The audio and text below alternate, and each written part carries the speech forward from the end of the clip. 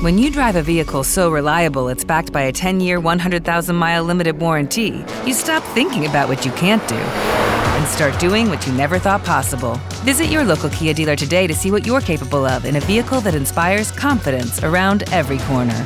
Kia, movement that inspires. Call 800-333-4KIA for details. Always drive safely. Limited inventory available. Warranties include 10-year 100,000-mile powertrain and 5-year 60,000-mile basic. Warranties are limited. See retailer for details. Now that you've found UBN Radio and discovered our quality talk shows, it's time to spread the word to friends, family, and the universe. 24 hours of music and talk. Radio without limits. That's why people keep coming back for more. That's UBNradio.com. It's Wednesday. Tony and Carla are behind the mics and ready to bring you pure entertainment. On Air with Tony Sweet starts right now. Okay, everybody, I'm ready to party, and I'm so happy because it's Wednesday, and it's August 13th. I can't believe this month is already halfway over. And it's been a couple weeks since this lady has been here in studio with me, and I'm going to go ahead and introduce her, my co-host with the mostest. We have Carla Renata. Yay! Yeah. She's my personal cheerleader. I love it. Well, you have two right here. Come on. Tokes is actually not feeling well this week. You were not feeling well for a couple weeks, so we're glad you're back. We missed you. Yeah. Yeah. Well, everything in this universe. Gotta feel good. I feel good. Do we have to pass that? Oh, no. No, we have Ask Captain BMI here. We can do anything we want to. All right. Well, that voice that you're hearing is not Tokes, but it's our first guest, and she's going to be with us the whole hour, Carla. This lady is a veteran actor. She has her own radio show. She's an author. We're going to talk about 2 books that she released, or I think they're ebooks that came out this year. We're going to talk about those, and we're going to get a little bit personal and private about some of the stuff that she went through that's going on in the news right now. We're going to talk a little about depression and getting through. How do we get through depression and rising above, out of the ashes like the phoenix. You might know her from the movie E.T., Cujo, and 200,000 other TV film and plays, almost. Whatever. Yes, almost. We have the one and only Dee Wallace. Yay! Dee, I'm so glad you're here. I'm so glad. I've interviewed Dee twice before this, and it's always been. I think you would have known everything about me. I know. Now. I think I do. But here we are again. Do you know she has 7 toes? No, I was kidding. No, she doesn't. Really? Yeah. Really? Is that in my bio? It was, but I can delete that out if you. No, I was kidding. No, she's no alien, but she played with an alien like 30-some years ago. A lot of people think I'm pretty alien, honey. Well, on Fridays, Eddie, I think, was here last time you were here. Eddie's a psychic, and we have talked about this. About we are some of us feel like we're not from this world anyway. So I know I could be an alien from some other world that you never know. Carla's like, yeah, right. All right. Well, we're going to get started. We're going to get started because you have matched wits again with one of the greats, Steven Spielberg, in the TV series The Whisper. I know. Who would think, like 40 years later? He's very loyal, isn't he? Well, Don't now you he think? is. I don't know. I've been wondering for 40 years, but now he is. The reason You're like, he never called. He never reasoning never I sent me said- birthday cards. The reasoning This is true. You're funny. The reason I said that is because he recently teamed up with Oprah, and it's been a minute since he worked with her too. So maybe he's Color reaching Purple. back to the people that he likes. Maybe I don't the know. loop is complete And we're it's- starting all over again. I can't with you. And so let's first of all, before we talk about Grimm, let's talk about the Whisper. So how did this happen for you? Was it something that they reached out to you? Or? They did. I was sitting at home and I got a call from my agent and they said, there's this series, a pilot, and they've just added this character. It literally shoots in 2 or 3 days. Oh, wow. I think. And you have to be in wardrobe tomorrow. So hurry up and read it and see if you want to do it. Yeah, it's just Don't you so love those glamorous kind of jobs? being a star. You know? Don't you love those kind of jobs where you don't have to do anything and they just my go, do you want to God. do this? Okay. Oh, yeah. After, it's after 40 years in the business and I get an audition and it's another mother. It's like, guys, seriously, I played every kind, bad ones, sexual ones, straight ones, idiot ones, drunk ones, raging ones. So you got the lockdown on the mom but market. now I get to play a grandmother. Oh, there we go. So I read it, and I didn't really have time to, look at it a lot. So I went, this is definitely me. Flew into wardrobe the next day, and the wardrobe girl goes, how does it feel to be working with Steven again? And I went, huh? Steven? You didn't know. I didn't know. Oh, they didn't tell you that? No, yeah, it came over to me as a ABC. Oh, It's that's an ABC. wonderful. So you didn't even know. Amblin is exec producing on it. And I went, well, feels pretty awesome right now.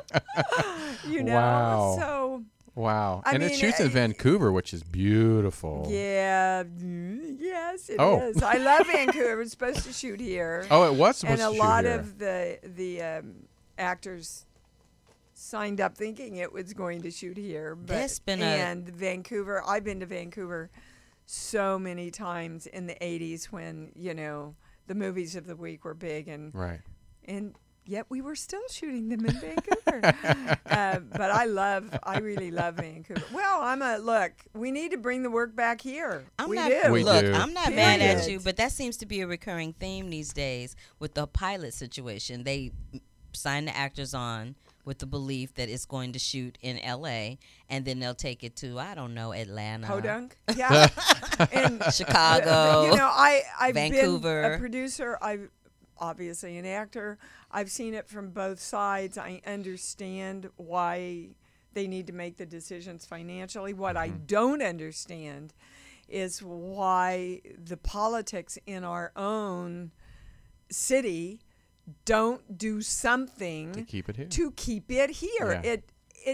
It's like a no-brainer to me. We lose money. The city loses money. We employ less people. It's like... Yeah, it doesn't make sense. I've been it's listening like to aliens have taken over their right. mind. Yeah, and the wrong aliens, not the smart Well, ones. I only believe in the good ones. See, me too. You too? Yeah. Yeah. Yeah. I think they're really here to help us. Oh, I think so. Totally. We need it. Hurry. Make yourselves known even more. So Well, you just said you were one, so get I am busy. one. I am one. I could do this, Oy vey. Why don't you do more sitcoms? You are so friggin' funny. I don't know. Let's call them and ask them. You are hilarious. Yeah. Hi.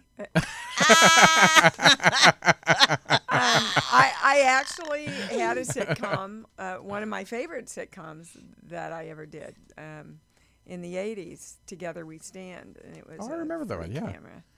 And I just thought I'd died and gone to heaven, But you're right. I mean, I did a lot of comedy in E.T., but it was, when I do it, it's in the guise of the real world, not sitcom world. But I have a lot of fun doing comedy. Now, do you audition for a lot of television or series? Unfortunately. Unfortunately. I really, after 40 years, it's nice just to get an offer. Yeah. I mean, I don't know how much they think my acting's going to change after 40 years. Yeah. I don't quite understand the whole thought process. Would be a lot easier on Right. them and me. Well, that's what's But funny. Everybody in the chat room saying how great you look and they love you. Oh, well, thank you. But that's the thing is people I recognize love you too for saying. But people recognize you. You really haven't changed much at all. You No, look turn around. I'll amazing. kiss it now, honey. Look at Carla. She's like, wait a minute, I got two cheeks I too. feel like I've held up really well, and it's all me. I haven't had anything done yet. No, girl, don't do I'm it. Don't thinking do no it. right No. there. Don't do it, girl. Don't do it. No. Don't But do it. the happier you are, and the more shit you Can I say shit? Yeah, of course you can. Well, it's too late now. The more shit you let go from your energy, and don't drag all that stuff around, the lighter you get and the better you look. It's true. No, it's true. Don't When you have totally. Yeah, when you're happy and there's not that load of stress that's constantly, you're carrying around. It's like that. It drags you down. Yeah, and which brings brings us to, people think that because you look like you're happy that you're not stressed and that things are copacetic and cool. Well, there's a difference between balanced, knowing happy and manic happy. And a lot of times manic happy is driven by I don't believe I am. I don't believe I'm enough inside. So I'll give and give and give and give and give and give and give because that's how I know I'm okay in the world. Do you, in your humble opinion, do you think that our dear, sweet, departed friend Robin Williams, do you believe that he was probably a manic happy type of individual? I think he's actually said he was. Yeah. I mean, he's very open he was very open and honest about his depression. I'm not sure, was he diagnosed bipolar? I'm not for sure if he I'm not was sure diagnosed, if that was ever diagnosed or discussed, but I have a close friend who's bipolar. They're incredibly creative people. Their minds just go into possibilities, they and don't quickly, shut off. That we don't ever go to. Unfortunately, oftentimes they can go to the dark side as well as the bright creative side. Yeah. And honestly, as a healer, which I am, that's the big challenge that's up for all of us, is for the part of us to quit fighting the other part of us. I want money. Well, money's the root of all evil. I mean, that's a simple way to put it, but that's the way a lot of us were taught. I want this fabulous, incredible relationship that I'm looking for, as long as I don't create the 5 assholes I've been with before. Right. Right, true. And I think she knows what I'm talking about here. Nah. And that creates you fighting you. Right. So that you're always going like this, and that's why how that looks in our lives a lot is we're really successful for a while, and then we pull ourselves back, which is what happened to me after E.T. I went, oh, wait a minute. I remember my mom say, don't go too far too fast and don't ever toot your own horn, and right? Right. So stay the little humble girl from Kansas Midwest City. values. And I still have to be very conscious of that part of me that goes, you're Deanna Bowers. No, you're Dee Wallace. No, you're Deanna Bowers. No, you're, to bring those two parts together. I just did a really big weekend where a lot of my clients got together to work on behalf of the collective consciousness. And what my channel brought in was literally the biggest thing causing us trauma and unhappiness in our lives is the belief in helplessness. That's pretty big. And if we have a belief that we're helpless, we can never move in to the power of being our own creators. These are great words, and I thought, a lot of people, this is what I noticed, is when Robin Williams, they announced that it was suicide, that on social media, I'd never seen so many people not just say, rest in peace, God bless his family, whatever it was, but I feel the same way. I'm in the same boat. I have never seen so many people feeling the same way as Robin did. I've battled it all these years. I'm battling it now. My family battles it. And so I don't know if people are just more people are just being open about it, or more people are actually Well, it's really easier. low. It's easy to be open about anything nowadays On because social of media. social media. Yeah. Right. Because you're at a I am keyboard. taking a shit right now. I mean, really? You know what I'm saying? Right. Seriously? It's- You yeah. know, it's Yeah. easy because you're at a keyboard and you're going da da da da da da da with You're your having a keyboard, feeling and and you nobody's just- looking at your face, and Right. nobody's judging what Yes. emotion is on your face or how you're saying it or whether you're telling the truth or not. Right. No one really knows. People, take you at And your you're word. safe. Yeah. You know, a lot of people, especially I know I have family members in the military, they don't dare, even today. No, I can't admit that. Yeah, I'm in danger of. Because they take that seriously in the military. When you mention like anything mental illness or anything, Well, Well, Yeah. you would Yeah. think they did, but remember not too long ago where somebody snapped in D.C.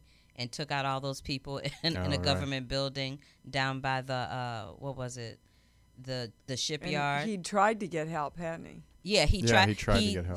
They let him go and said, "Go get some help," and then I think they fired him or something, and then he came back and just took everybody out at the shipyard. I think, well, I know because I work with a lot of clients that have been depressed, that once you, and I'm not discounting in any way that the possibility of chemical imbalances and all that. And I am saying that when you can reignite yourself with that part of you that's going, bullshit, I'm taking my power back. This is not who I am. And know that there is a possibility to really do something about that from within yourself. That's got to be the beginning. You know, my dad committed suicide. So he was depressed all his life. He was a drinker all his life. It was from the war. My mother's words that ring through my head even today is he was never the same after he came back from the war, Dee Dee. So you have to forgive him. You have to understand this isn't who your daddy really is. And yet, in my experience, this is the only daddy experience that I had. Wow, So, we have that in common because my father did not take his own life. My father was in the military. He was in the Vietnam War, and he drank heavily for a period of time as a result of that, mostly because I believe my father suffers from depression, but he doesn't realize what that is because he was a Marine and because they're conditioned to not go there. yeah. They're conditioned to not feel that, not go. I remember vividly being a child, and if I even looked like a tear was going to come to my eye, my father would look at me and he's like, "Don't you do it. Don't you which do it." is, that's He just would do it. He natural, would yeah. do it. He would Which do is that. so harmful. He to would a do kid. that it all. He is. would do that all the time. All the time. And I think I've only seen my father show emotion twice in my lifetime. Once when we were at my godmother's funeral, and another time at his oldest brother's funeral. That was it in my whole life. That's the only time I've ever seen my father have any kind of emotion ever. So, but luckily for me, I am a part of a generation unlike his that I understand what that is, and I understand what I need to do to deal with it because I suffer from depression too. But I know exactly what to do to deal with. But I have to tell you, like when they said that's ultimately one of the factors that led to Robin taking himself out, I totally understand what that is, because when you're in that place, it's so dark. It's so dark. I can't even find the words to describe to you what that is. It's very dark. You don't want to talk to anyone. You don't want to see anyone. You just want to be alone with your thoughts, and your thoughts can be very detrimental. Well, in that yeah, moment. that's. You know what I mean? You just Yeah, I do know what you mean. someone that has the best therapist or professional or talks to the best professional in the world, it just sometimes doesn't stop you from slipping into that place, and anything can trigger it. It's no one thing that triggers it. It's no one thing that happens, and it's not like it's a cyclical thing. It's not like, every Tuesday you slip into a depression funk. You know what I mean? The tornado hits, and you know what I mean. It's very unpredictable. It's like a tornado in that respect. It's very unpredictable. You don't know when it's going to hit or how hard. When you asked before the show started, can we talk about depression? And I was asking the channel, what information should I bring forward about depression, or what the basis of it was? Because when you go into the channel, you always get information that your mental mind goes, say what? Right. Whenever I go, huh? I know that it's not coming from, and I asked you for a movie, and you said Good Will Hunting. There's just testing this. This is the highest understanding, that there's so much more depression today because we look for the bad stuff. And it's constantly reminded with papers and magazines and news and everything. Yeah, the media social is heightened media. And but you see, you have a choice. Yeah, we you do have a choice where to put your attention on. Mine's being creative. Yeah, well, that's what as long as I can create, I'm pretty happy. That's when I'm happier. But we just live in a world where, for some reason, we want to have 5 shows about asshole housewives that are totally dysfunctional, so that we can sit there and feel better about ourselves. That is exactly true.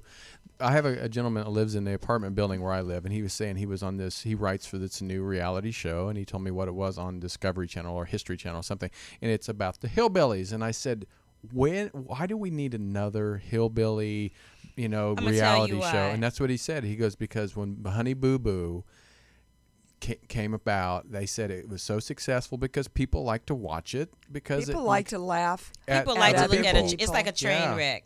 It's like a train wreck or a car wreck. You see it, but you don't want to turn away. And yet, then we sit here as a society going, why am I going into the toilet? Why am I depressed? Why are my values falling? Because we're creating it that way. I mean, I totally agree with you. I personally don't care to watch any of those shows because they just annoy. They annoy me. They get on my nerves. They just annoy me. To make fun of other people and I don't know, choose to watch people not being their best. And, I'm totally open to everybody out there going, well, you're being pretty freaking judgmental, aren't you? Yes. And if I want to hold my vibration and frequency at the place that I want to hold it, I have to choose things that inspire me. And that is not one of them. Well, not for me. Not for me either. And one thing that it inspires you is to write. And we're going to talk about this. Nice segue. I know, right? Did you like that? I did. I know we were going there. I know. So, okay, let's talk about the first book that released this year as an ebook. It's called Wake Up Now, A Book of Universal Truths. So could you tell us about what you're add what we're talking about into this book? Yes. Well, first of all, I have 3 books that are in print. Okay. I think the last time I was here, we were talking about Bright Light. Right. And Bright Light actually is my personal story of how I had everything and lost everything and kept blaming the entire world other than myself for doing that, and finally woke up one day and went, damn, if I'm going to have anything different, I better start creating it, right? So remind me to tell you the story of how both Grimm and the Whispers came about to be. Yeah, because I want to talk about Grimm. Because it's a real example that I want people to get.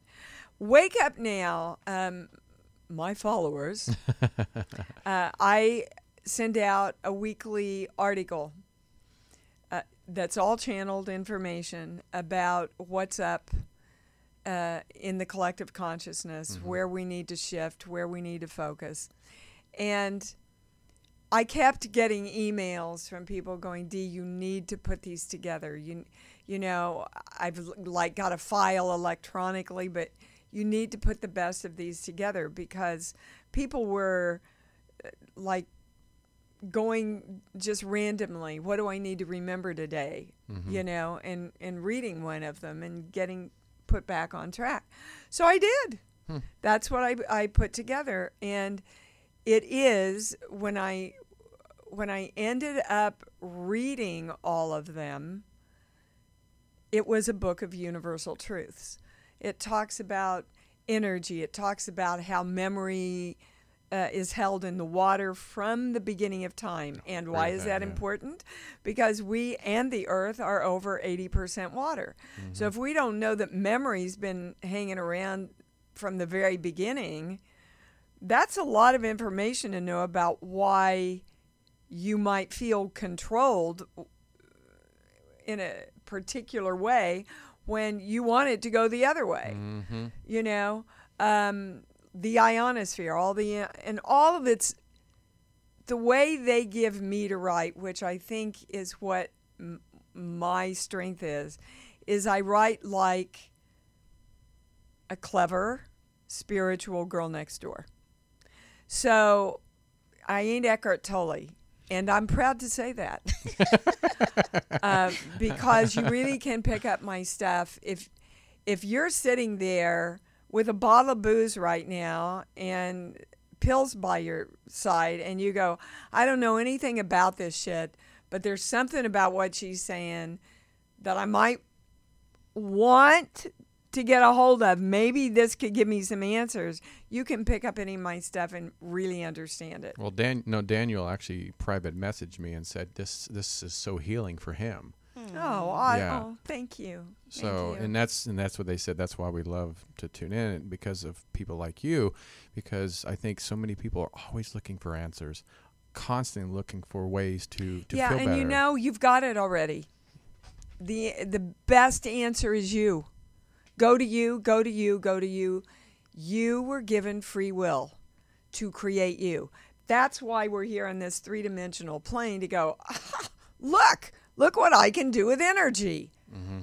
I can be Hitler with energy. I can be Christ with energy. You know, I can live and move people with energy. I can take myself out and start over with energy all over again. I can do anything with this energy that I can, but you have to know you have the power. You have to take that power back. And for eons, organized religion has taken that right away from us. I know I'm going to get phone calls about this. What's funny is I totally agree with you on that one. And society and our parents, and I believe my Baptist preacher's coming out. I believe that's what Sins of the Fathers means, is that all these beliefs that aren't true, that we know have not created the world, have been passed down and passed down and passed down and passed down and passed down.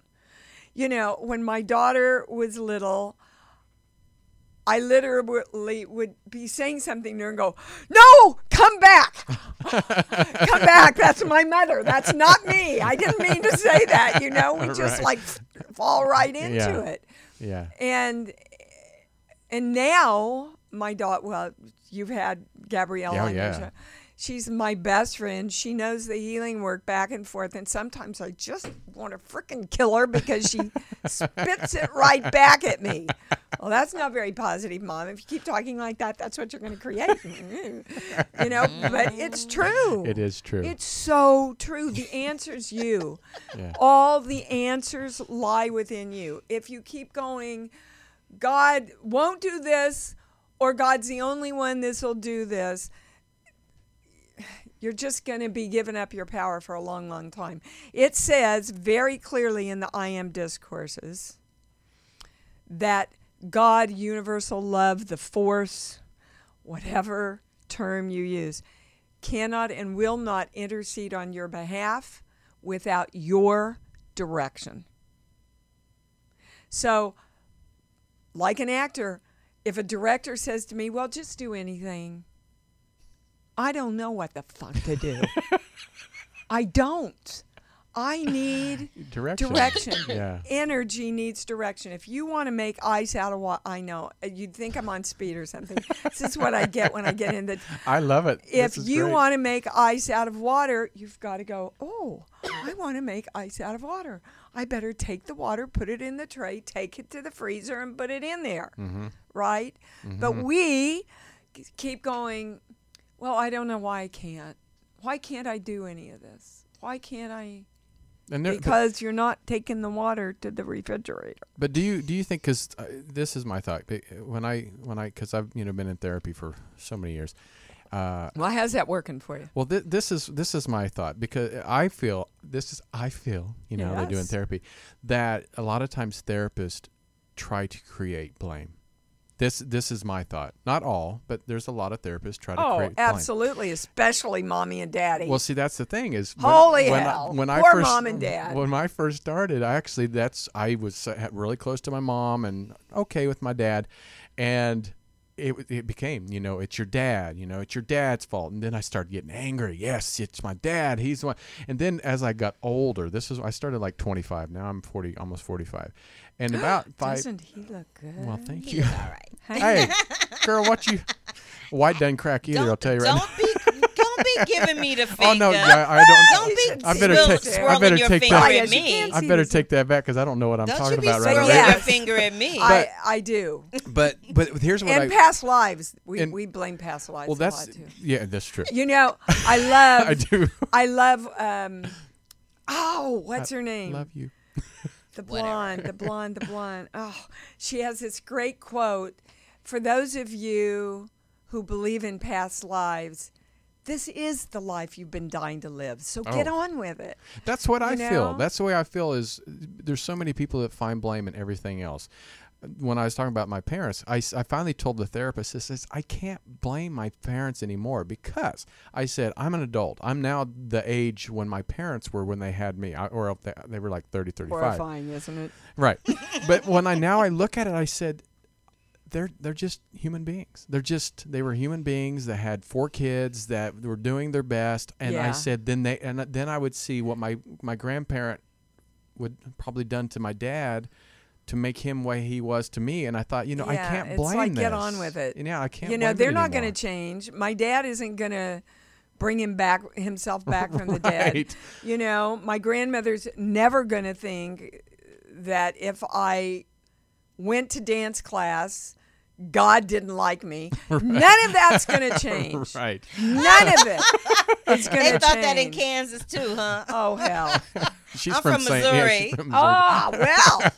Oh, please. My auntie and my grandmother thought it was that if I sang anywhere, it was like equivalent to them of singing in a juke joint, which there's nothing but the devil in there. That's what they would say. I just did a private session for a wonderful client who shared with me that when she was a very little girl, her sister died. And the pastor said to her at church, your sister died because God saw you dancing. What? Now carry that shit with you all your life. Are you kidding? But we've all gotten those messages, guys. Maybe we have not that all extreme, had but our power taken away from us. That's terrible. And it's time to get it back. And everything through is possible. Through love.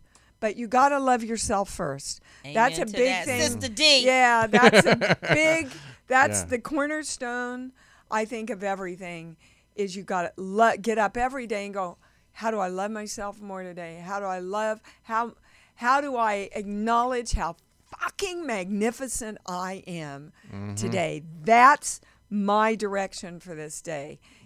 Because when you love yourself, you got to love it's true. Your life and what's going on in it.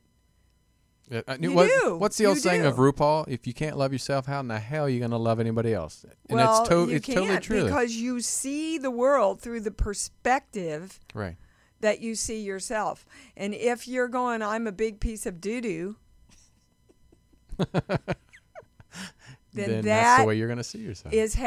See, it works 3 ways. How you see yourself, how you see the world, and how you see the world seeing you. So if I see myself as doo-doo, I'm going to be looking out at the world, and the world's going back going, look at that doo-doo walking down the street, calling herself Dee Wallace, right? Right, no, And I that's agree. the only world I can see then, because I see myself that way. Well, everything is possible, and this is another segue into another book called Getting Stuff, Everything is All Possible. right, I want to know, I want to hear, how many people like that title, Getting Stuff? Oh, I mean, I like free stuff, so if it's getting stuff, I'm stingy. serious. I want to know if the title, gets you, though. All right, people in the Because- chat, do you guys like the title? Yeah, because nobody wanted me to use Getting Stuff, and the channel Really? said, I don't care, use it anyway. So I just... Well, what is Getting Stuff about? Well, getting stuff is, let's face it, we all want the stuff. If you say you don't want the stuff, you're lying. We want more money. We want the car. We want the house. We want the clothes. We want the stuff. We do. Mm-hmm. Now, back to us fighting against ourselves. Here's, Dee Wallace going, sure, I want the stuff. I like my house. I like my new car, even though I can't understand how to drive it because of the navigation thing. I want this stuff. I want this stuff. And then Deanna Bowers comes in and goes, no, you don't.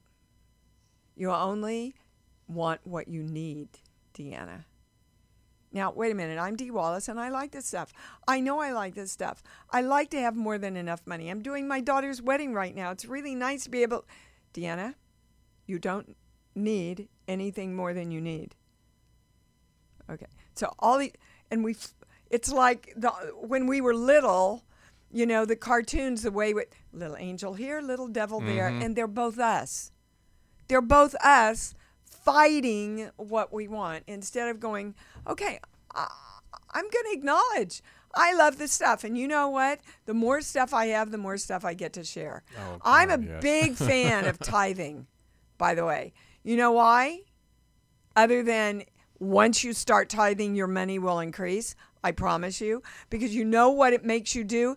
It makes you look at all your beliefs and your fears that come up. Oh, I don't have enough to do it right now. Oh, if I tithe this much, then I'm not going to have enough for that bill when it comes in. Mm-hmm. So you start seeing all your belief systems around your enoughness and the consistency of enoughness. Now that goes back to, and who's the creator of that? Who's the creator of your enoughness, and who's the creator of you always having enough? You, right? Mm-hmm. But if you don't know that, then you go into the fear, and then you don't tithe, and then you literally do that to your money. Because money's recigive. Do you like that word? Recigive. I made that up. I like it. I made that up. Fantabulous. Because Fantabulous. we, like a good hug, you receive and give at the same time. That's how the universe works energetically.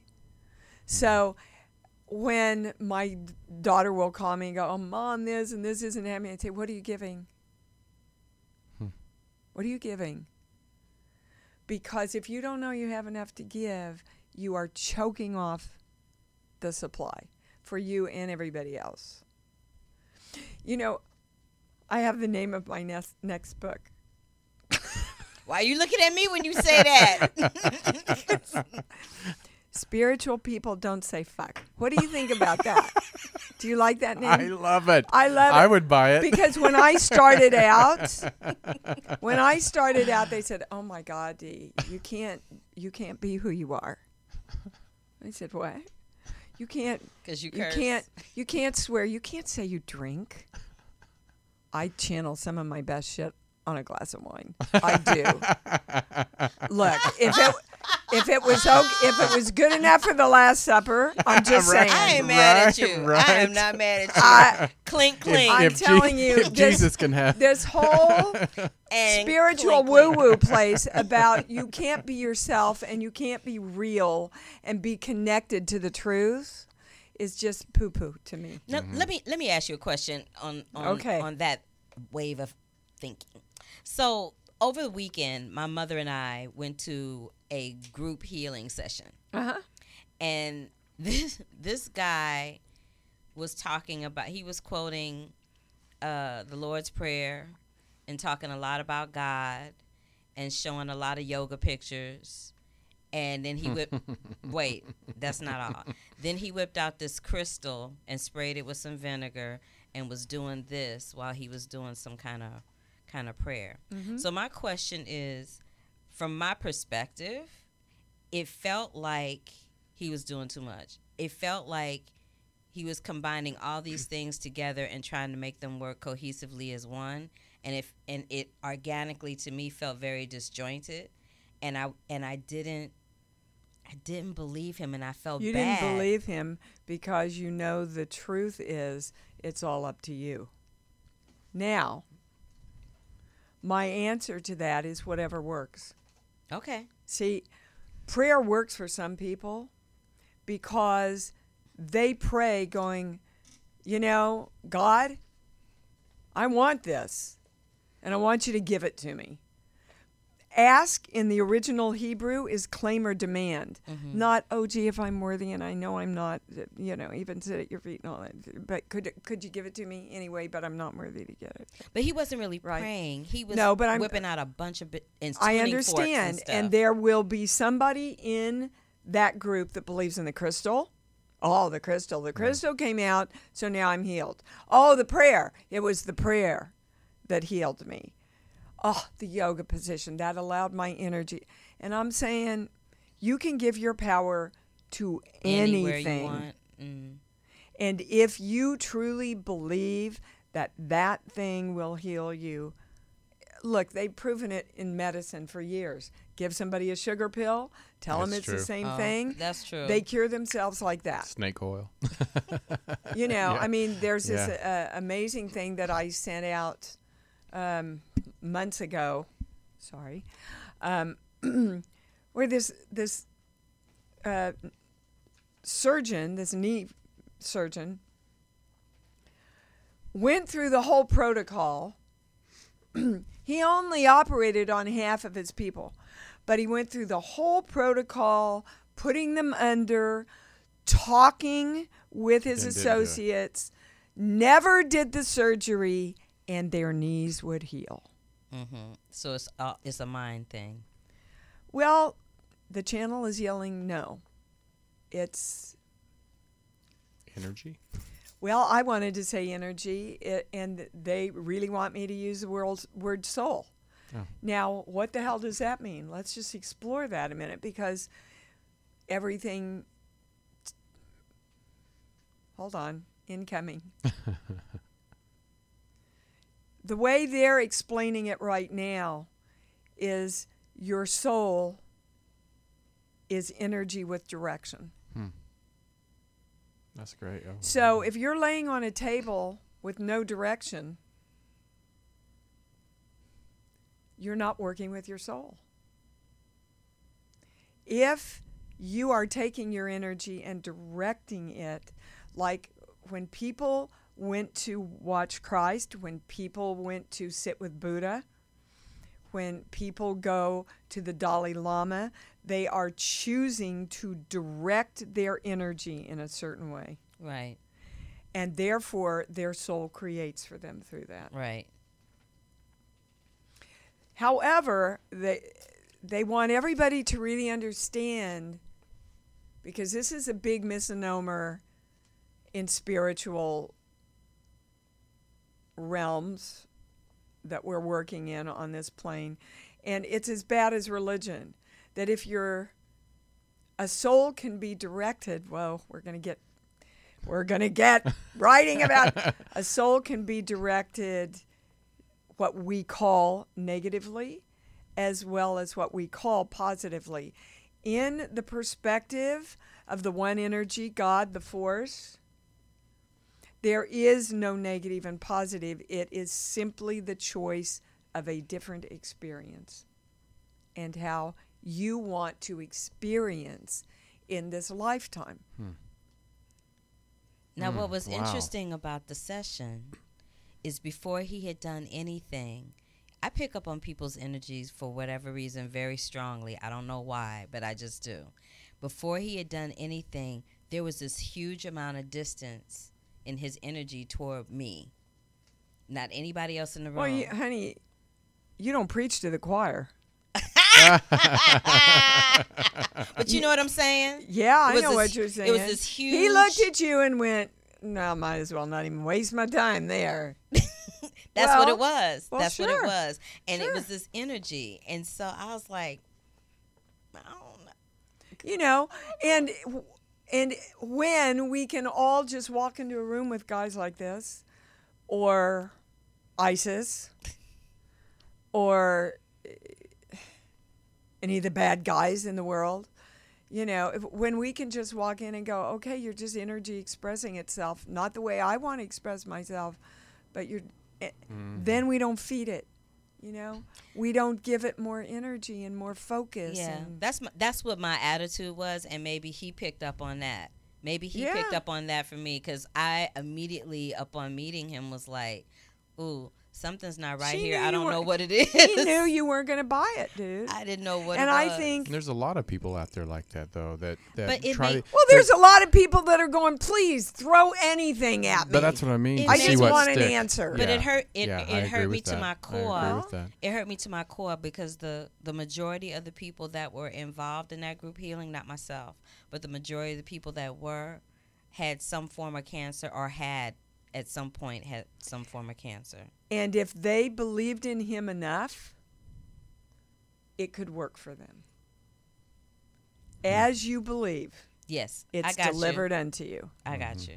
Okay. Whatever your belief system is, baby, that's what your life's going to be. I was just interested to know what you thought, because listening to you, I have an easier time accepting what you're telling me and what you're saying to me than I did that day, because from you, I feel like you shoot straight from the hip and there's no bullshit. You understand what I'm saying? I hope so.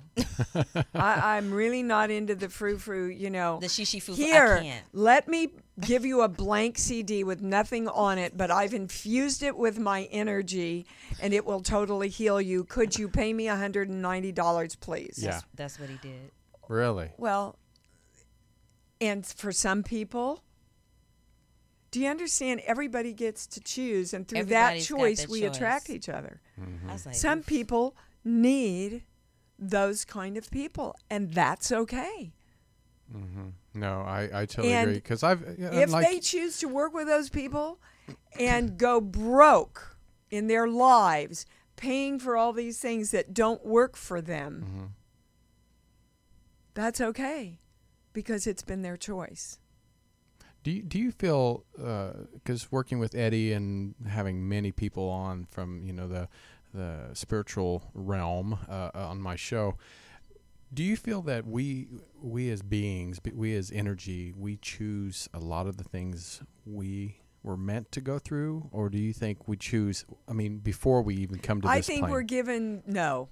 Absolutely not. You're in choice every single moment of your conscious life to go any direction you want. But we are taught the belief systems, right, that keep us from exercising our own power. You watch a little babies come in and go, I'm going to shit and pee and throw up and cry. I'm going to do anything I want to do anytime you want to do it, and you have no control over me. They know they're the center of the universe. Yeah. They know it until we teach them that's not okay. You better sit down and shut up. The adults know everything, and they're sitting there in those little minds that can't talk yet going, bullshit. But we weaken them and we weaken them, just like my mom going, don't you get too big too fast, Deanna. And you never say how good you are.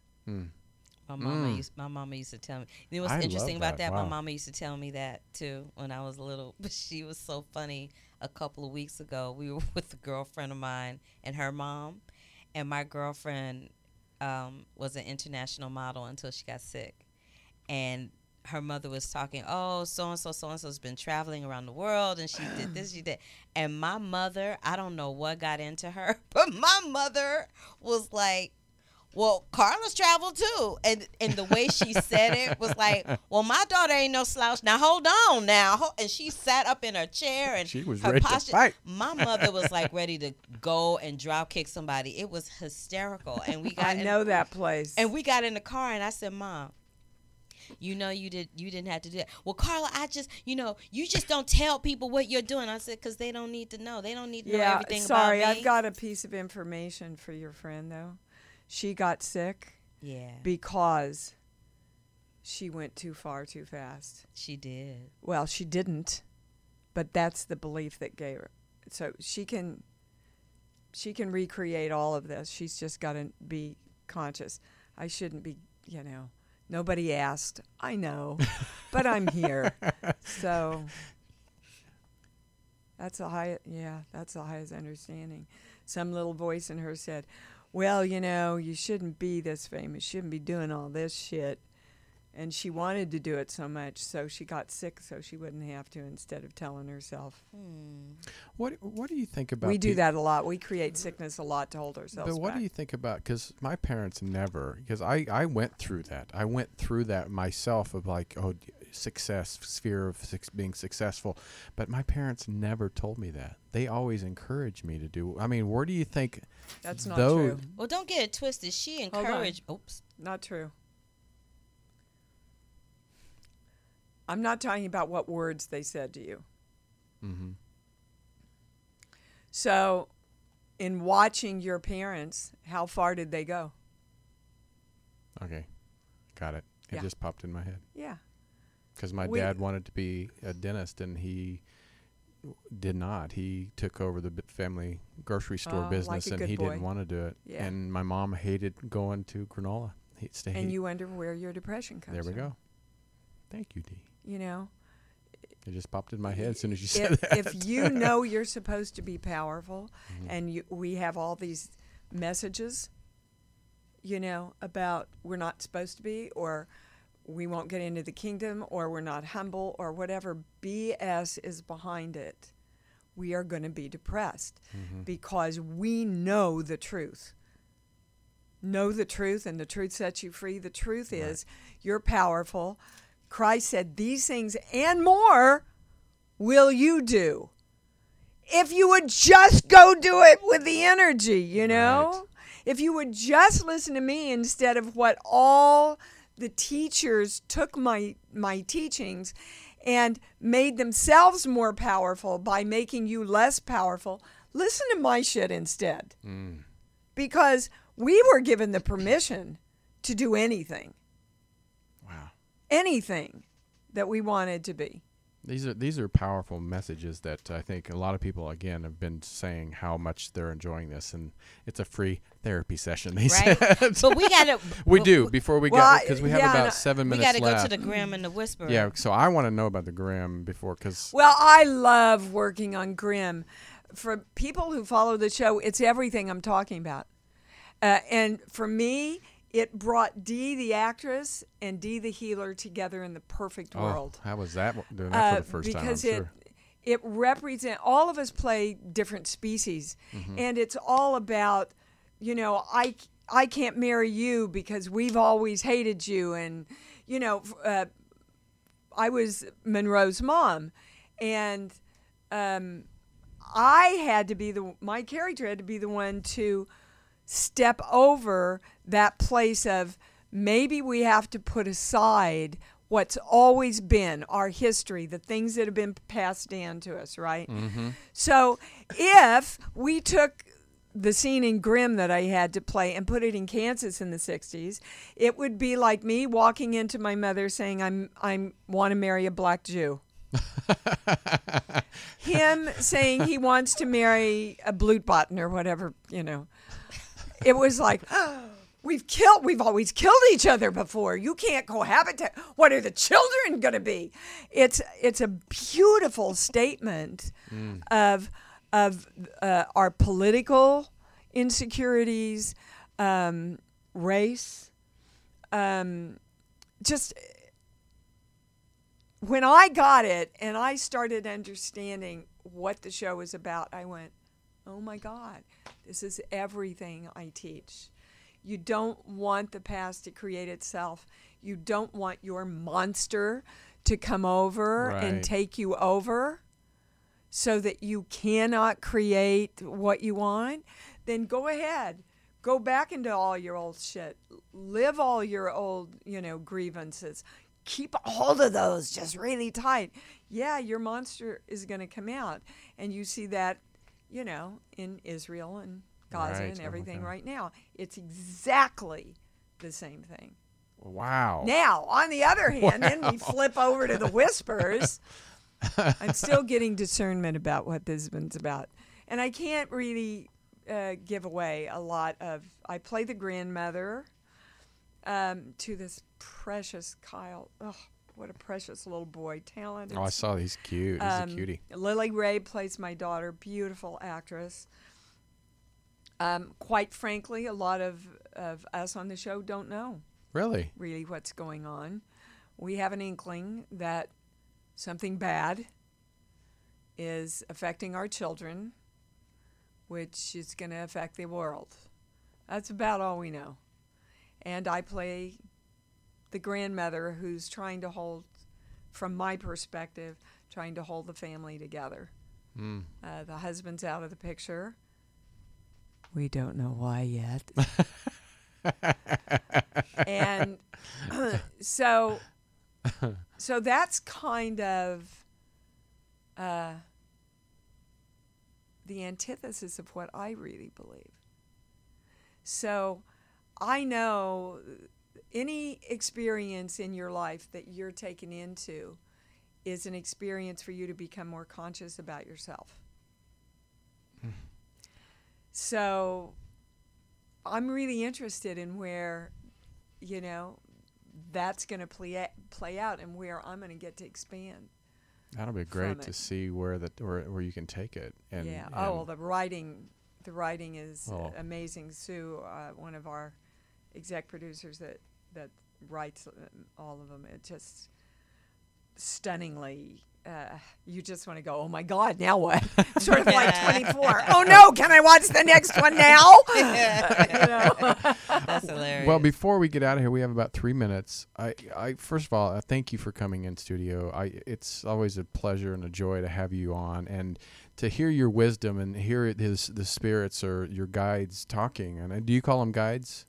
I call it the energy. The energy. And it's you and it's me and it's God and it's the force and it's the angels and that's all there is the energy. Yeah. And all the answers are right here for everybody, but you've got to ask. You've got to reach up and go, I want that answer. Right. And I think, people that are listening and people that are going to hear this on podcast and see the video on YouTube that don't get to watch it live, that this is a tool. This is another tool for you to go back and watch over and over and get something new from this every single time. There's a lot of free stuff on my website, too, that can help people a lot. And that's IamDWallace. IamDWallace.com. I am. You got to claim it. Yeah, you do. You got to claim who you are, baby, and I am D. Wallace. So. Well, go to the website. Join me on my call-in show Sunday mornings. Yes, Sunday mornings. And free call-in. You can call in about anything. I have this pimple. Why is it here? You're like, let me ask, and I'll find it. Because you ate chocolate bars. Because you're erupting with anger. Oh, there we go. She just came up with that one, I'm sure. But it's always a joy. And please come back. Please come back. And Anytime. this is so much fun. It's been a kick. So it's been a kick, and it's been deep at the same time, right? Where can you get that? We love the deep sometimes, because we love to make people out there think. Not just to make them laugh, but make them think sometimes, That's right. and then think about yourself. We love you, Robin. That's right. Be at peace. Yes, Robin, we do. We're going to miss you, but we have all your movies to make us laugh for generations to come. Make sure you go and purchase Wake Up Now, a book of universal truths, and getting stuff. Everything is possible. Where can we pick those up? All on Amazon? Amazon, Barnes & Noble, yeah. And if you want a hard copy of Getting Stuff and want me to sign it, you can let me know through my website. Oh, great. And I'll get it to you. I may have to do that myself. Right. And then also go to find her on Twitter, and your Twitter name is it's Let's find D_Wallace. Wallace. Yeah. Yes. Well, thank you so much, and it's been a pleasure and an honor. And I know Carla and I loved having you here. I love we being here. love you. All right. Well, we love did. you because without you, we wouldn't be here. Well, there's your applause. And we're going to take a quick break. And when we come back, we have a actor that's on a new TV series called Chasing Life. Ooh. Yes. Ooh, I like know. that We're title. like a theme today going on here. Right. And he's going to be live in studio here. And his name is, and I'm going to try to, me and my names. D. Wallace is easy, but Abdi Sinha. So, yeah. Don't look at me. Come on. I am not butchering somebody's name. I get my name butchered enough as it is. All right. Well, we'll find out for sure when he gets in studio. Thank you and good night. And Dee, thank you so much. And don't go anywhere. We're going to be right back. And this is a song that we played a couple weeks ago when we had the Philharmonic in studio. They were on the Sing-Off. They're the first really kind of Filipino a cappella group that's really made it up there big. Awesome. So I know. So this is called Happy. I know you know this song. All right. I love this. I know. I do too. So you're listening to On Air with Tony Sweet on Universal Broadcasting.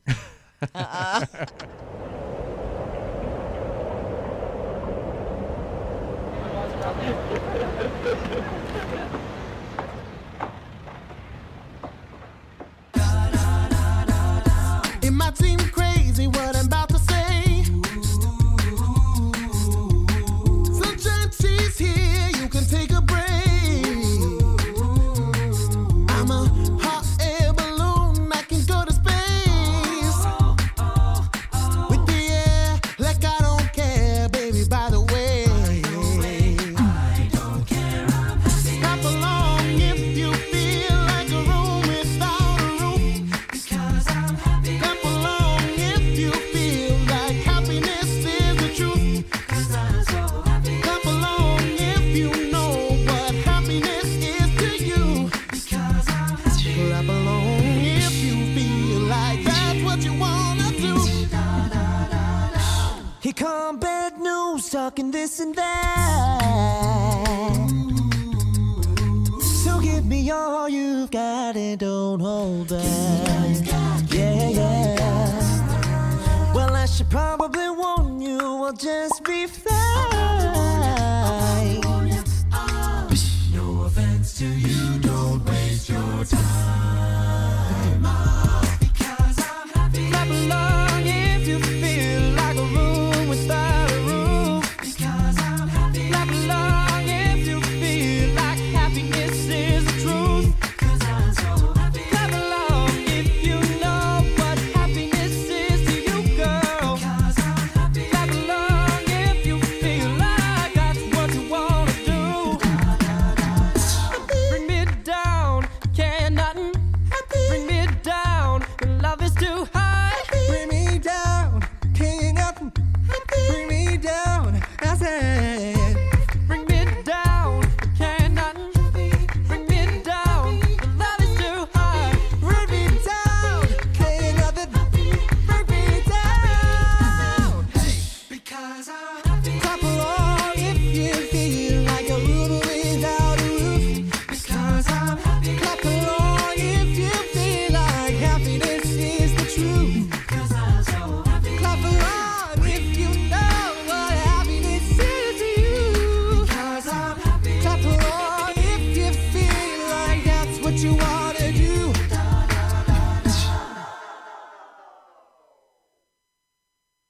Thanks so much for watching our cover of Happy by Pharrell Williams. Shout out to District 12 Films for this awesome music video and Lane Stein for mixing this track. Philharmonic just left on our first national tour, so check out singofftour.com for tickets and see what cities we're going to be in. We'd love to meet all of our fans, so thanks for watching this video and see you guys soon. We are back with On Air with Tony Sweet, only on Universal Broadcasting Network. All right, we're back on Air with Tony Sweet. And we have Carla Renata in the house. Carla, you are looking so good today. Well, y'all look but good. In that picture, my breasts look like 2 big old cantaloupes, so I'm gonna cover them up. That's that funny. That was not cute. I was going to say something, but I will move on because, I love my Carla. Shut up. All right. So, okay, we're going to try this because he told me his name, and I'm blonde, and I have ADD, so my attention span is about Abby, right? Abby, like Bobby. Abby, like Bobby, exactly. Like Bobby Brown? Like Bobby Brown. Oh, and for okay. the record, That's for the record, I love cantaloupe. It's delicious. You know what, that Abby? we can go a lot of places with that right there. All right. Well, we have in studio a young gentleman. He is a very famous actor. Oh, no. No? Well, in my eyes, you are. But he's on a new TV series called Chasing Life, and I can't wait to talk to him about this because there's a big, deep, heartening message in this TV series. So we're gonna welcome Abhi Sinha. That's perfect. Yay! Oh my God, I got it right. Yay! Yes. Welcome to the show. Hey, thanks for having me. All right, so you looking at your resume, you've done a lot of stuff. You've been on a lot of other television shows and movies. And but first of all, before we start talking about the TV series, I want to know where are you from and how did you get into this crazy industry of entertainment? Well, I grew up in Pittsburgh, Pennsylvania, and when I was 14, came here to Los Angeles. And by yourself? Not by myself. Okay, my I'm just family. We moved. They just sent me off. Go They're west. like, yeah, go west, get outta boy, here. and make your fortunes. You wanted too many cookies. Too many cookies, and so came here when I was 14 with my family, and they reside in Palm Springs. I went to a boarding school in L.A., and while I was in boarding school, got bit by the acting bug, but the school didn't really let me like act and go out and audition and leave the school. Those are rude people. Rude school. I showed them I'm not going to college at all. Right. But I actually did end up going to USC for a year. And then did? I did. I studied sports journalism and neuroscience, and then I made the decision to That's kind of a be combination. a serious actor. I know, neuroscience to acting. Yeah. That was my reaction. I was like, okay, really, Yeah, in what am I class, gonna this do? is not for me. I'm going to go do something else. Were you getting a lecture one day and you were like, yeah, I don't think I'm going to be doing this? Oh, pretty much. I actually got my grades back, and I was like, you know what? I can do better than 30% in this class, so I need to become an actor. By the way, the people in the chat room are loving you already. Oh, They're great. like, he's gorgeous. Oh, thank you. So He's like, really? Really? No, please. Yeah, if I look like you. Look at that hair. Amazing It's hair. gorgeous, yeah. Now, did you have to grow your hair out for the show? It's funny. We did the pilot in December of 2012, and then we didn't get picked up till 6 or 7 months later. I didn't touch my hair. I was all Grizzly Adams. They were like, shave your face, but we like the hair. And then I basically responded by saying, that the second episode is chronologically a day later from the pilot. Right. They said, no one will notice. It's fine. And everybody's like, how come his hair? I have people coming to me being like, is that a different guy in the first episode? No, that's me. No, that would be me. Just with shorter hair. All right, so you graduated from? Did you graduate from college or no? I didn't. I took a leave of absence and still never. And you're still on the leave. Still on that leave. Well, it paid off because you're doing very well. You seem to be working quite a bit. I was actually very scared to tell my parents that that's the decision I had made. Oh my God! But they were, very Indian conservative parents who actually proved to be very supportive. And once I told them, I can literally get paid money to do something I love to do, instead of wasting a ton of money being here doing something I'm not that motivated to do. The wasting the money probably is what got them. That's what sold them. They were like, oh, good. Yes. You know what? Yeah. Let's give this a shot. Let's see how he does. Right. What would you say your first break? What was your first break that you thought, you know what, I think it's going to work? I was in classes at USC, back and forth between neuroscience and sports journalism, and I managed to book this 5-day-long guest star on this show back in the day called The Cleaner, which starred Benjamin Bratt and Grace Park. And that was my first real experience being immersed into the acting scene. And I couldn't believe that people were actually getting paid really good money to do this. Right. And it was almost too simple for me that I didn't even know how to make the decision. But once I talked to my parents and got a little confident in my abilities after being on set, it was crystal clear. So when you got to, what was it called again? The show, it was called The Cleaner. The Cleaner. Yeah. So after The Cleaner, what was your next gig after that? After that, I basically did a ton of stuff that no one would have ever heard about. I'm sure any actor would say that. And then I booked this great co-star role on How I Met Your Mother. Oh, yeah. And wow. Then it just started to snowball. You know, I got confident. I figured out a way to book the auditions that I was going on. And then I also just really started studying the craft and taking classes and kind of diversifying the roles that I was going out for. Wow. So, I mean, I find it fascinating because, you know, Carla's a successful actress, too. She's, last year you were on like 4 shows all at one time? Yeah, I was recurring on 4 shows at one time. Yeah. Getting on one show a year is hard. Well, that's what I was like I thought that was just unusual. I would love to be on one show for a while, just one show. But when you know, when you do this for a while, but you go through those times. Have you went to that one time you're like, maybe I made a mistake? Have you went to that yet, or you staying pretty busy? I've never really had any regrets about doing this, and I think that's more. I'm lucky enough to say that I enjoy the process, and I understand that a lot of people may not enjoy the process because there's so much rejection and stress and. You know, going to Santa Monica on 2 hours' notice at 4:30 on a Friday. Good luck. You have to memorize 10 so pages of slides. It happens to everybody. Good luck. Oh, it happens to everybody. But, you know, I truly enjoy it. I like the process. And even like auditions? I love auditions. You know, you may not believe me when you see me before because I'm all stressed out and sweating beads. But, like, I really do love it. Listen, I'm not an actor, but I remember getting an agent. They actually approached me because of the show, and I'm like, yeah, okay, whatever. And then they started sending me auditions. Seriously, my first one, I was like 38 years old. They sent me to an audition at MTV, and everybody there was 22. And I was looking around like, do they need a dad, or what am I here for? You know, what am I here for? But I don't like it. I didn't like it at all because I'm just free flow. Yeah, it was definitely. You give me like script here. I like auditioning. Auditioning is fun. This is the thing. I like auditioning. Like, I actually like auditioning.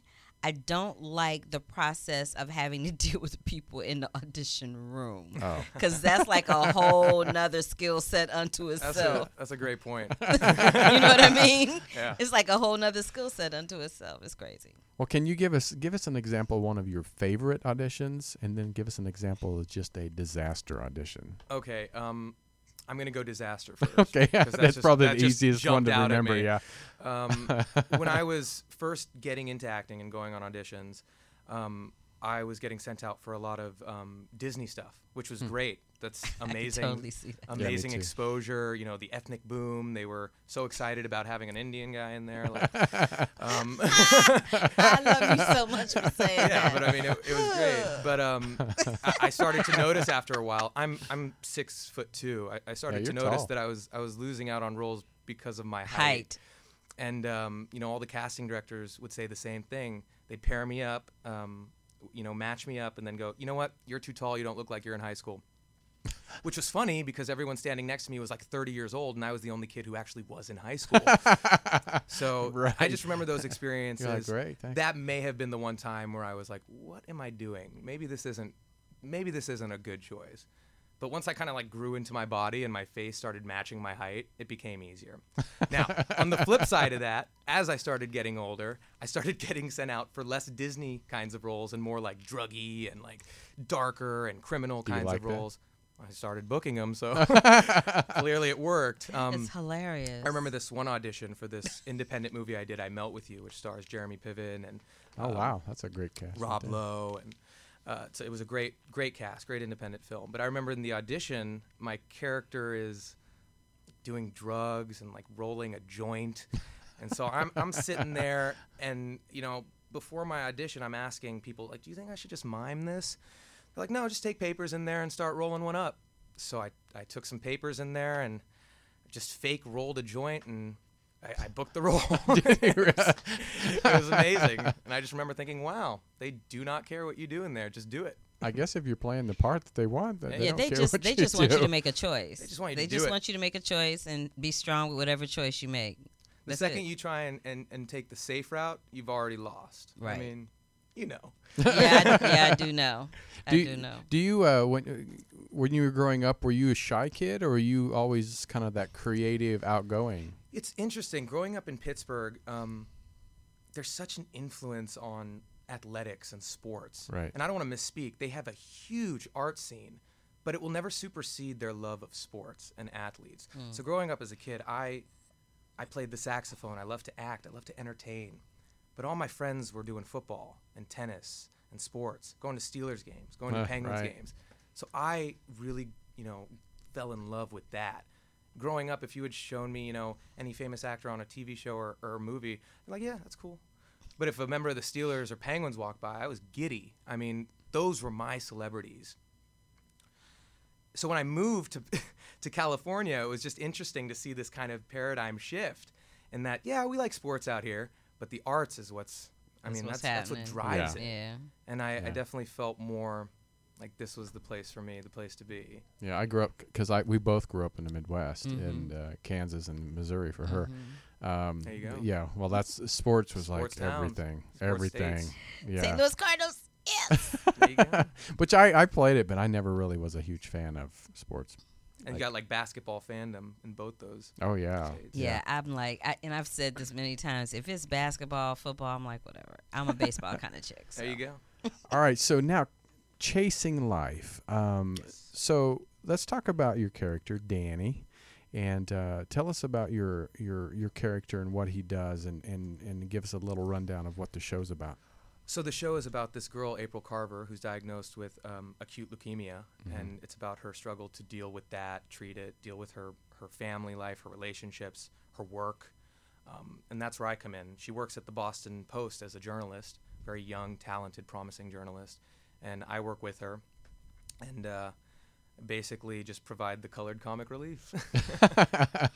He said the colored comic relief. That's hilarious. Now, were you always funny? Do you have good timing? Because I know that's the biggest thing is timing when you try to play that comedic side. It's interesting for this show. It's fallen all so into place where everyone knows their roles so well, and it is fun for me to be that funny guy. Normally that's not how it is. When I think I'm being really funny, people see a very dramatic side to me, and when I think I'm being very serious and being dramatic and having this gravitas, people are just laughing their butts off. So I didn't mean it that way. I gotta try and manage this and just use it to the best of my abilities. Well, that's what's funny, because have you ever taken like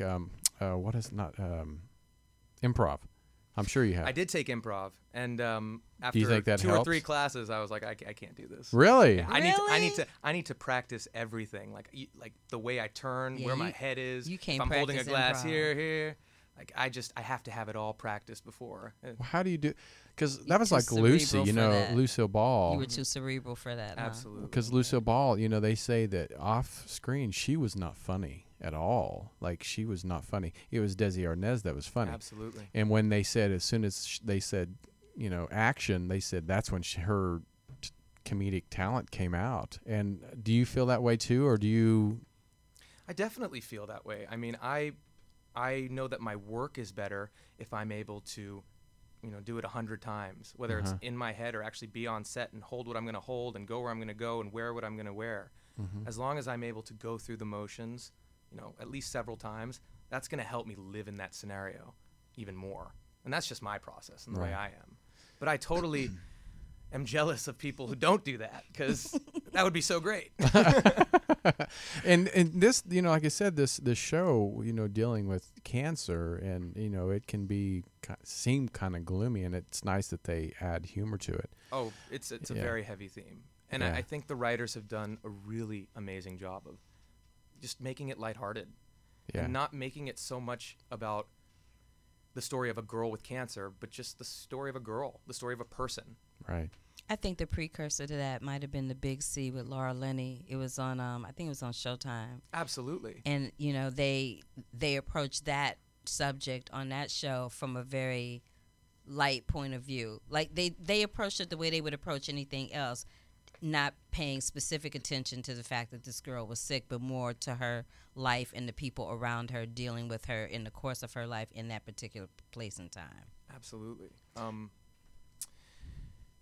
I'm just so grateful the writers saw fit to make it so funny, because life is pretty hard, and I think we need that comedy We need to make people laugh. We need to make ourselves laugh to get through it. And they've done such a good job of just representing that aspect.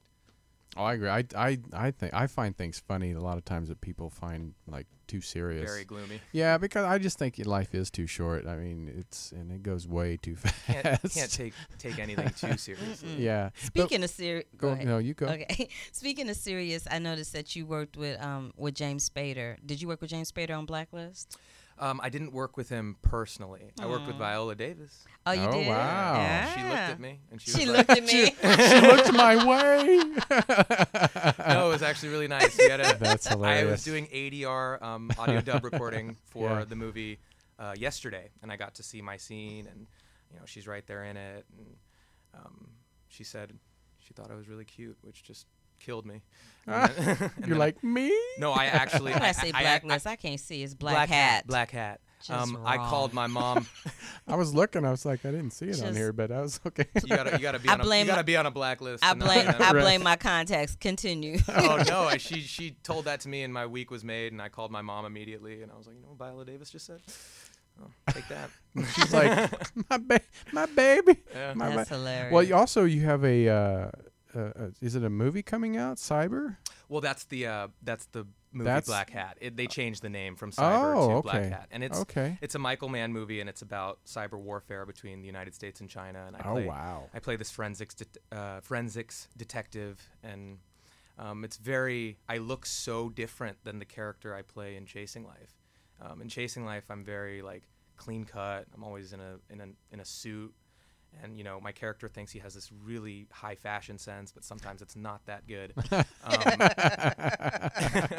And it's kind of busted, huh? In Black Hat, it's so different. It's this forensics detective, and he's all uptight. And I've got a beard, and I've got these glasses, and I'm spitting out words that I could never spell for you. Like it's just it's completely different.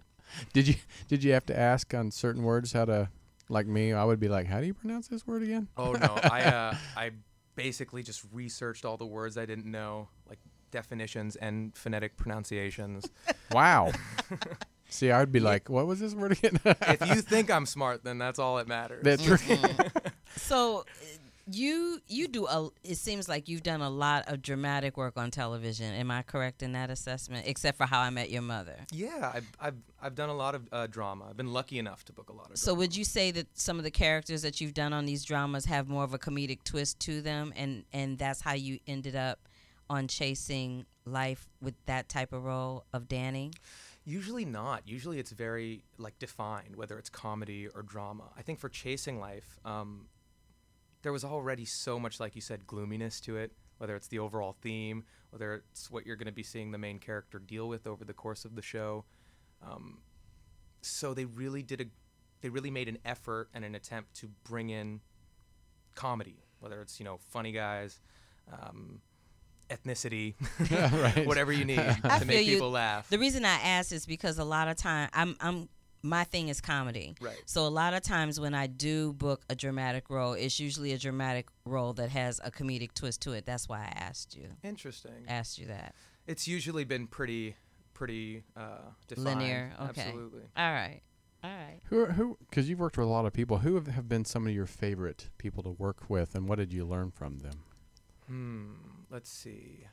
I loved working with Benjamin Bratt just because I was so raw as an actor, and I didn't know what I was doing, and he made the effort not just to talk to me and ask me how I was doing, which it goes so far when you're just new and you don't know anything, and all these guys are on set and they've been on set for a year and doing this job, and you come in and you have to just be at the same level as them. You need the leaders of whatever project you're doing to sometimes come out and say, hey, how you doing? Where are you from? And just initiate a conversation that'll relax you so much and allow you to do your job that much better. And as long as you can remember that everyone there wants you to do your job as well as you do, I think it's a lot easier. Well, not only Robin Williams passed away, but Joan Crawford Not Joan Crawford. Oh no, you not didn't. Joan Crawford. Oh my God, what was it? What? Lauren Bacall. But that's what somebody's saying that they before they met her and worked with her, they said that, oh, she's so difficult to work with, and then when they worked with her, they said no, she's just very professional, and she expects everybody else to be professional, which I agree. If you're coming to this industry and you want to be in this industry, I think you should come prepared. Yeah. And speaking on that note, would you say, so you were talking about how you went and you studied acting because you were coming from a completely different vantage point and background. Do you think if you had been someone that came to this without training or having the common sense to know that you had to get some training, do you think the trajectory of your career probably would have had a different turn? Yeah, I think there wouldn't be a career at all. I mean, I couldn't get acting teachers to look at me, let alone agents and managers and the people who were going to help me get to that level where I was getting job opportunities and auditions. I needed to become a better actor so that I could get my acting teacher to put in a good word for an agent who would then sign me. And it's just, had I just gone straight in without any training, without making the effort to study the craft, I can guarantee it would not have been as successful. I just wanted to make that point for those of you that are out there, because a lot of times, I know, because a lot of times, especially since we live in an age now where there's so many talent show competition type of things where people spend 13 weeks on a show and they get a record deal, or this or that or the other happens to them, they need to know that it really is quite important that you have some training under your belt, because when your nerves kick in and you can't think straight, it's the training that's going to help you get through those moments. Absolutely. I couldn't agree with you more. But on top of the nerves and having that technical aspect to fall back on, I just think it's important to continue to try and improve. Exactly. Whether you're an actor, whether you're a musician, whether you're an athlete, whether you have your own radio show, you're trying to find ways to get better, because if you don't, you're doomed. I think someone who's better than you. Dun dun dun dun. You're right. So take your classes and eat your veggies. Not eat your veggies. And drink your milk. Yeah. No beets. No beets. I'll eat anything but beets. All right. Another question. Did you have braces? I did. Because you have like the straightest teeth. I was like, wow, his teeth are straight. You don't want to know the process that needed to happen to get these teeth this way. But I'm going to tell you. Okay. Pittsburgh, right? Black and yellow, black and yellow. I had black and yellow braces. No. Yes. Oh, yeah. Because I was that big of a sports fanatic. Oh, my God. And my mom and dad were mortified when I came back from the orthodontist with black and yellow braces. And then at night. They're like, we ain't paying for them. Oh, no, that's not the end. At night, I had to put on headgear because my jaw was a little bit too forward. So, I looked like Robo-Obby. It was insane. How did you sleep with that? Straight. I'm just like, just try not to move to one side. How long did you have to wear them? For about a year. Oh, my God. Yeah. See, I never had braces, and luckily I had straight teeth. Did either of you guys suck your thumb when you were kids? No. See, I sucked my thumb till I was 7 years old. Did you really? I did. You could see me as a little toddler just with thumb in his mouth. My dad said he breastfed until 18. Hey, no, I'm just kidding. There you go. Kidding. That's what he used to say, but it's a joke. It really was. He's really tall. Yeah, right. No, my dad's really short. But anyway, well, before we get out of here, where can we find you and all the TV series and movies and all this stuff coming out? And coming up and doing all that stuff. Well, Chasing Life just aired its 10th episode. Its mid-season finale on Tuesday, yesterday. Congratulations, by the way. Thank you. And we have another Christmas special airing in December. Oh, really? Sometime. Nice. And then the back half of Season 1, Season 1B, episodes 11 through 20 will air in 2015. And then in January, February of 2015, the Michael Mann movie Black Hat will be coming out. So, or as I like to call it, Blacklist. This is a good little. You're having a nice run. I gotta what do we talk about? Improvement. Once this ends, I'm done. What's gonna happen? I have a feeling you're gonna keep busy. Right. Did you buy that house in the hills yet? With all the money you're making? Not yet. I'm down on Laurel Canyon. I'm working my way up. Okay. No, and it's funny. We talk about this all the time. How people will see you on television and they think, "Oh my God, you must be bajillionaire now," and you're like, "No, I'm just Yeah. You would think. But Yeah. You're like, yeah, give me more money. That's Oh, we'll no, call it's- him. We'll call I him. wish, but I'm happy living in my little place, driving my Honda Civic. I have a Honda Civic too. I ain't mad at you. Honda party. Right. Well, thank you so much for being here. We so appreciate it. And you're going to come back? Absolutely. We'll have to have you back one of these days. We offer this to our favorites. You have to come back and co-host with us. Just say when, please. All right. We'd love that. All right. So when we come back, guess what? We're going to have Carla's Corner because Carla hasn't been here for a while. Carla, what are we going to talk about? We're going to talk about the James Brown movie Get On Up. Oh, yeah. We're going to talk about the trip to Italy. Mm-hmm. You went? No. Oh.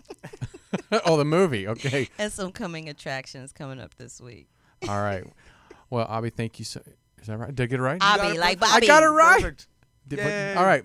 We'll be right back. On over Tony Sweet. This is Glennis Grace. Didn't we almost have it all that we interviewed a couple months ago? Love her. All right. Be right back. Don't go anywhere.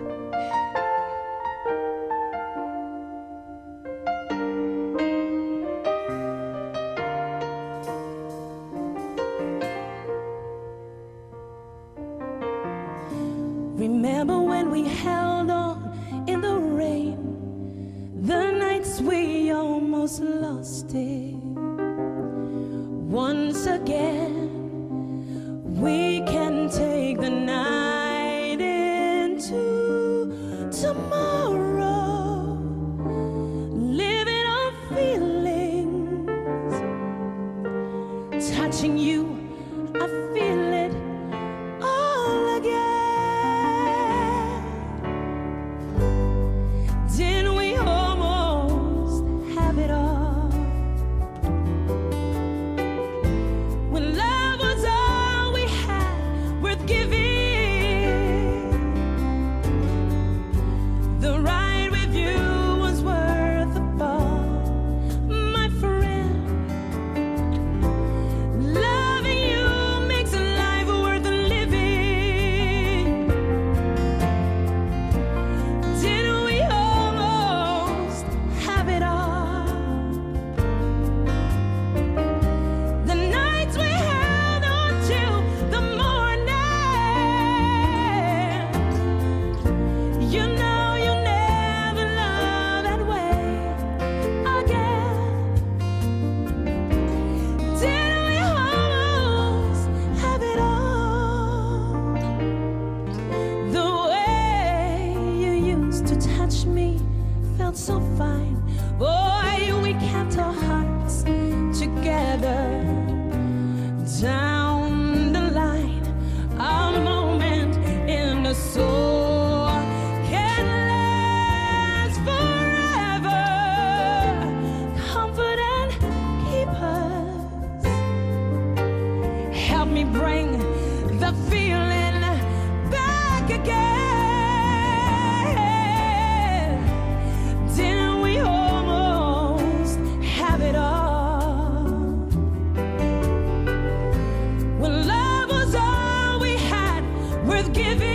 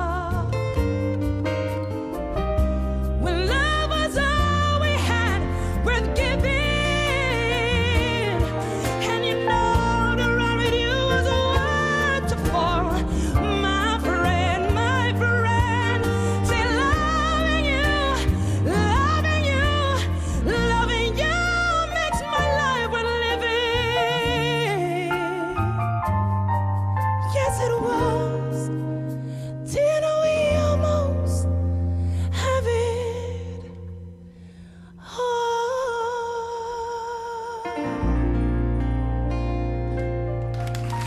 Dankjewel.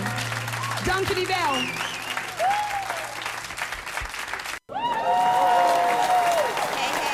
Welcome back to On Air with Tony Sweet. I'm Carla Renata, and this is this week's edition of Carla Renata's Corner. So, I haven't been here for a while, so I'm going to talk about 2 movies that I saw, and then I'm going to do my little mini tribute to Robin Williams and Miss Lauren Bacall.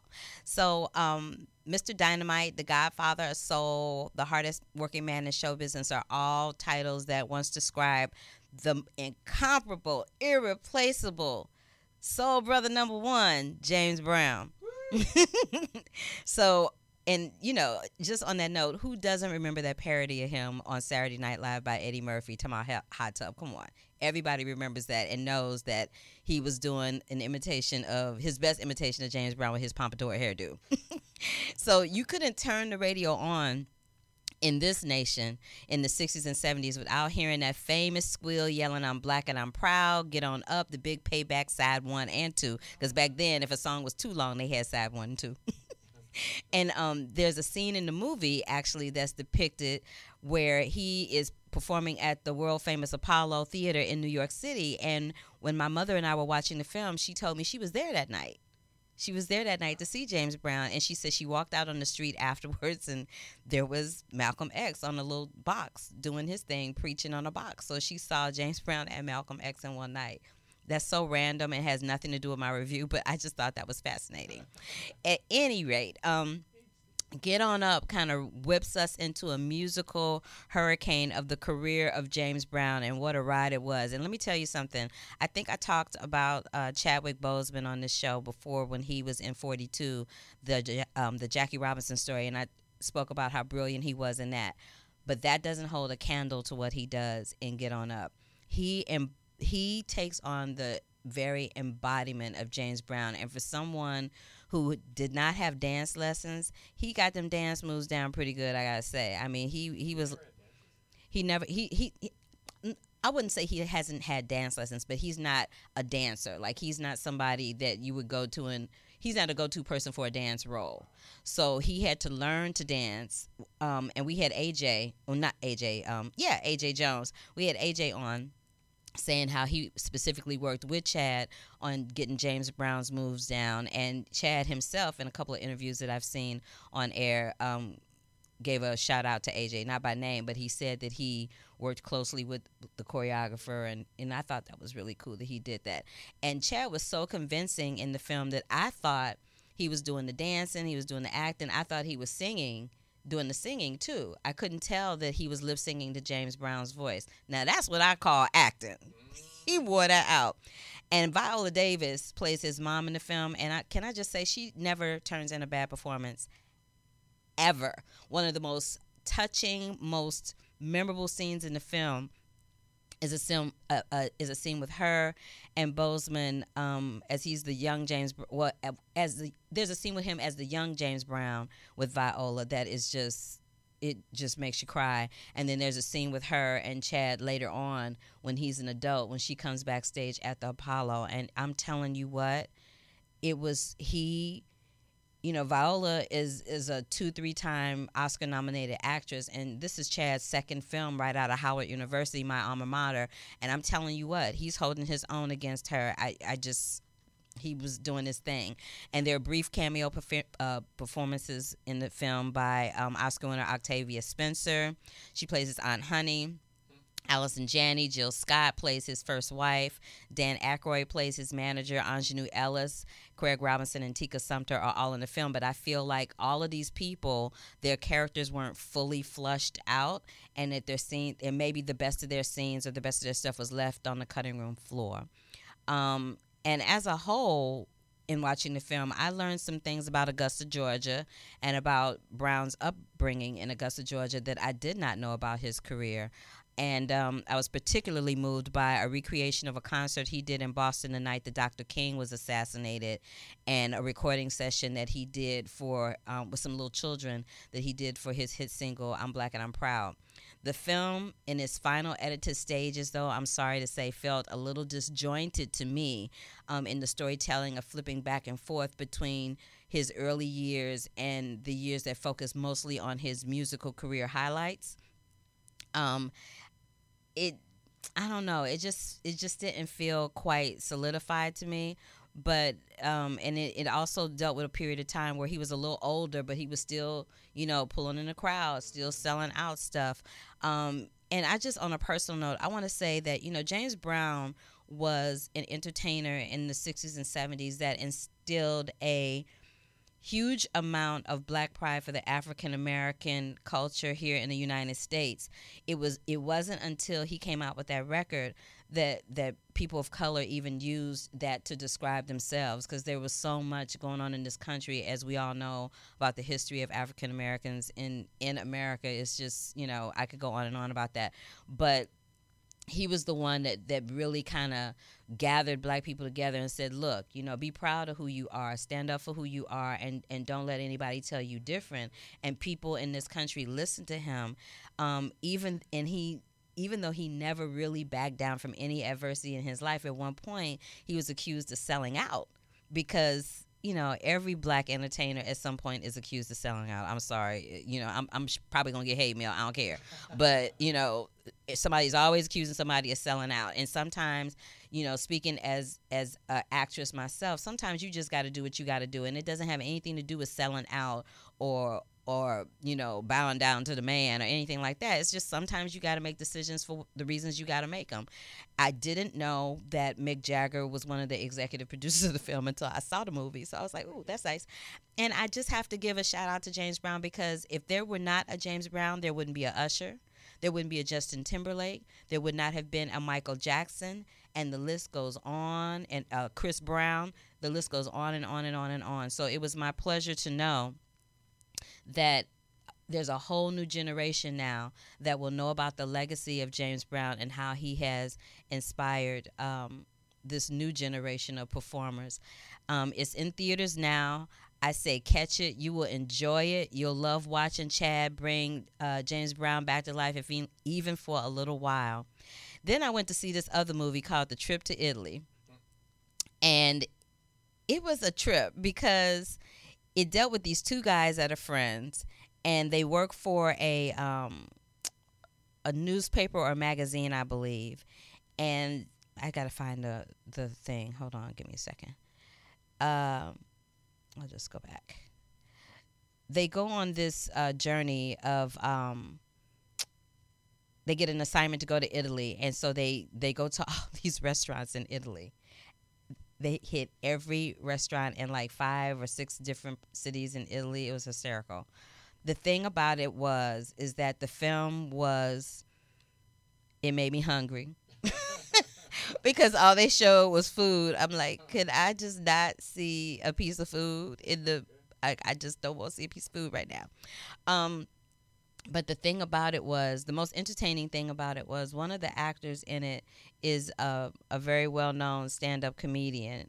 His name is Rob, I believe. Hold on, come on. My thing is not acting. Rob, yeah, I was right. Is that me? No. Rob Brydon is his name, and it's Rob Brydon and Steve Coogan. And I talked about Steve Coogan before because he was in.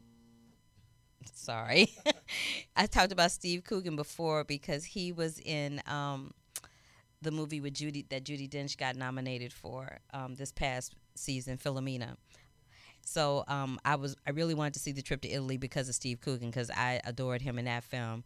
And I have to say, the film would have been boring had it not been for Steve Coogan and Rob Brydon. And this film actually played some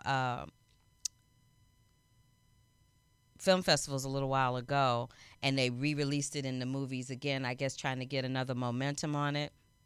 But I was kind of like, there was one too many moments of Rob Brydon imitating Al Pacino for me.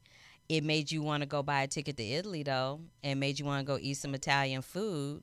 But I will tell you this, Italy is for sure one of the most romantic countries in the world, destination-wise. And I remember back in the day, I had the opportunity to visit Italy as part of the USO DOD tours to entertain our troops. And I remember Italy as being breathtakingly beautiful with yummy food to die for. And that was, brought back to me memory-wise by watching the film and made me want to go back to Italy again. But this film was a little slow for me. I really wanted to like it a little more, but that was not the case. And so in closing out, I just want to give a little tribute to Robin Williams and Lauren Bacall. And I'm going to start with Lauren Bacall first, because when I was in New York, I was in a little show on Broadway called The Life. And one of the stars in The Life was Sam Harris. You know him from Star Search. He was like the, grand prize winner or whatever.